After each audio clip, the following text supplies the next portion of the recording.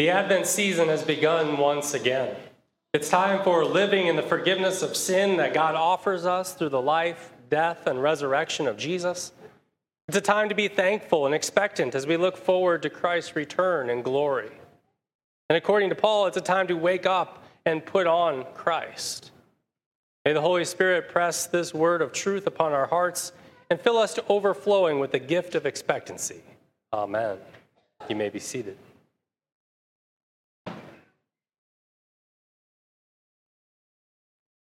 Dear brothers and sisters in Christ, there's a story about an Alberta, Canada man who left the snow-filled streets of Calgary for vacation in Florida.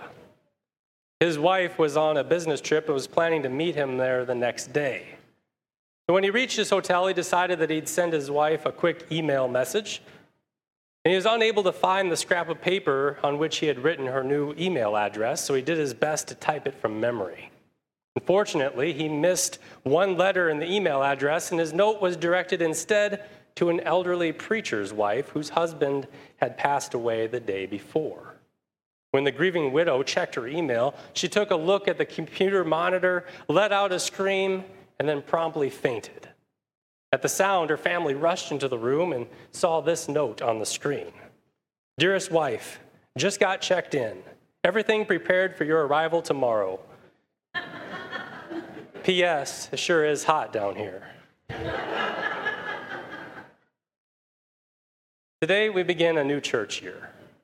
The church year directs us outside of our own selves, outside our own pursuits and passions. Christ is at the heart of the first half of the church year, and the Holy Spirit, working in the disciples of Jesus to live and proclaim Christ, is at the heart of the second half. And so Advent directs us to the coming of Christ. Lent directs us to the suffering of Christ. Easter celebrates our Lord's resurrection. And then Pentecost directs us to the Holy Spirit, and the long months following Pentecost through the summer and fall direct us to the life that we ought to live as disciples of Jesus. And so in Advent, we're not just getting ready to celebrate Christmas. We're preparing for the coming of the kingdom of God and realize that the kingdom of God comes to each of us personally. Today's gospel is preparing us for the day when our Lord will judge the living and the dead. And it shows us then that the world seems to be going on in a completely normal fashion for both Christians and unbelievers. Everything seems the same. There's eating and drinking, marriage ceremonies, men and women at work. There seems to be no difference until suddenly there is a separation on the day of judgment. But you see, there was a difference all along. Some were watching and preparing for the kingdom of God, and others were not. So how do we recognize God's kingdom? Well, God's kingdom comes in two ways. First, God's kingdom comes to us now by grace. Then, on the last day, God's kingdom will come with power for judgment. These are two of the three Advents that we think about during this season. The first Advent was when Christ was born in Bethlehem. And we can celebrate that, but it's in the past. We can't experience it or really prepare for it. There's a reason why the rearview mirror on your car is much smaller than the front windshield. What is in the past and behind us is not nearly as important as what's in front of us. However, the advent or coming of Christ is happening to us now. Right now, when we hear God's word, when we repent, and when we receive his grace. And then lastly, there's Christ's final advent, when he comes on the last day in judgment. And so it's good to remember what the Catechism teaches us about the coming of God's kingdom. The Catechism says this: how does God's kingdom come? God's kingdom comes when our Heavenly Father gives us his Holy Spirit, so that by his grace we believe his holy word and live and lead godly lives here in time and there in eternity.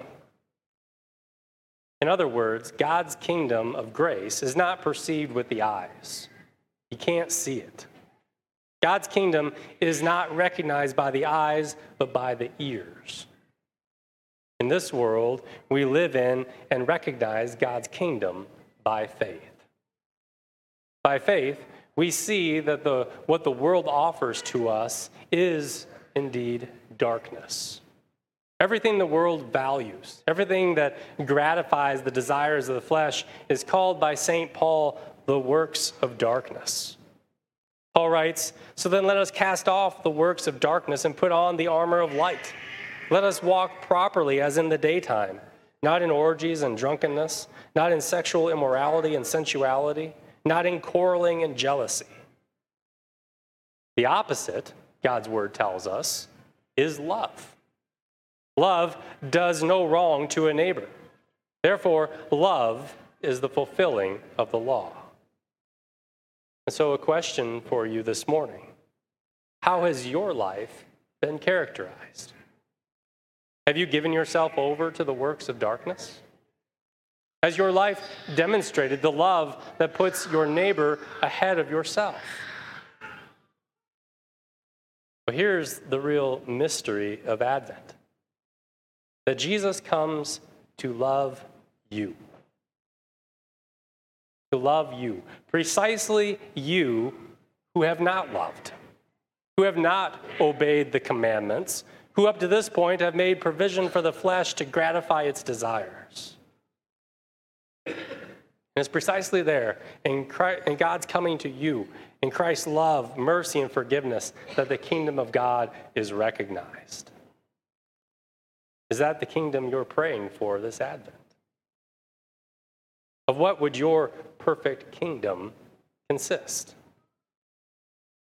Now, if we think about it, and if we're honest with ourselves, our natural sinful selves desire wealth, perfect health, riches, prestige, power, comfort, whatever else brings pleasure to the self. Twisted by narcissism, self-love, our ideas of the kingdom are perverted and corrupt. Still, for us sinners, the Lord calls us to a kingdom of love and mercy. And how does that kingdom come? When Jesus today calls himself the Son of Man who comes in judgment, this is the same Son of Man about whom Jesus says earlier in Matthew's Gospel, where he says, "The Son of Man will be delivered over to the chief priests and scribes, and they will condemn him to death and deliver him over to the Gentiles to be mocked and flogged and crucified, and he will be raised on the third day." In his cross, Jesus takes our own curse upon himself, the curse of death and removal from God's kingdom. He takes that upon himself and he buries it. We tend to take sin lightly. And as we take sin lightly, we imagine that it can be dismissed lightly. But that's not the case. Our sin and our iniquities must be paid for. Must. Elsewhere, Jesus himself uses this strong word, must. Jesus says the Son of Man must suffer many things and be rejected by the elders and chief priests and scribes and be killed, and on the third day be raised. This must happen. The Son of Man must suffer and die. He must come under the Father's punishment if we are to be restored to God's kingdom. For those who reject and despise God's kingdom and his mercy, judgment comes suddenly. Our Lord gives us an example in the great flood. In the days of Noah, the unrighteous were not prepared. Instead, they were preoccupied with the things of this world. Are you? What are you waiting for? What are you occupied with? What is that which tops your priority list? It's important that we think about that. Because if we don't think about that, we'll never know. And Jesus describes an event where in an instant, everything that they held so dear was just swept away. There was no time for preparation. There was no time for repentance. There was no time for anything. Brothers and sisters in Christ, none of us know when our last hour will come. And the same will be true in the day of judgment. The activities that Jesus mentions in our gospel text represent all of our cares and our pursuits. Eating and drinking stands for the pleasures of life. Marriage stands for our relationship with others. And buying, selling, planting, building indicate our possessions. Pleasures, people, and possessions given to us by God can end up driving us away from God if used improperly. Thus, we must beware that these don't distract us from God's kingdom, but rather instead serve to prepare us for the Lord's coming. The days of Noah, the time of Sodom and Gomorrah, these basic, simple Bible accounts should serve as examples to us that we must be prepared for the Lord's judgment at all times and not get caught up in the things of this world, the things that this world so highly yet falsely prizes. So how would the Lord have us prepare this Advent?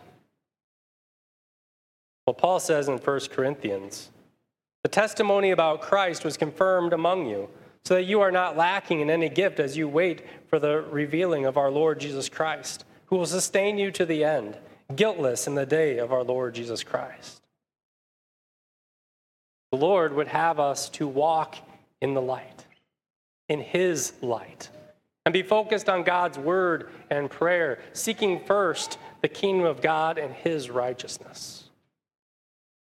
Don't look back. Don't look to the world. Look only to Christ.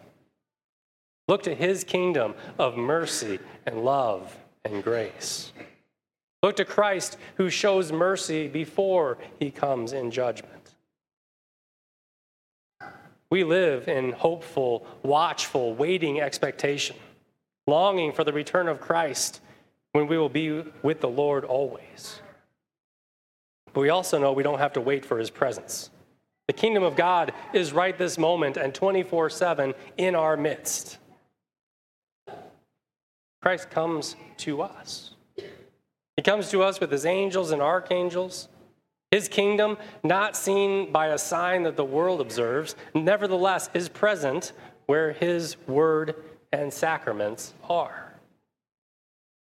Christ came to Rosalind this morning in holy baptism and marked her as one redeemed by Christ the crucified.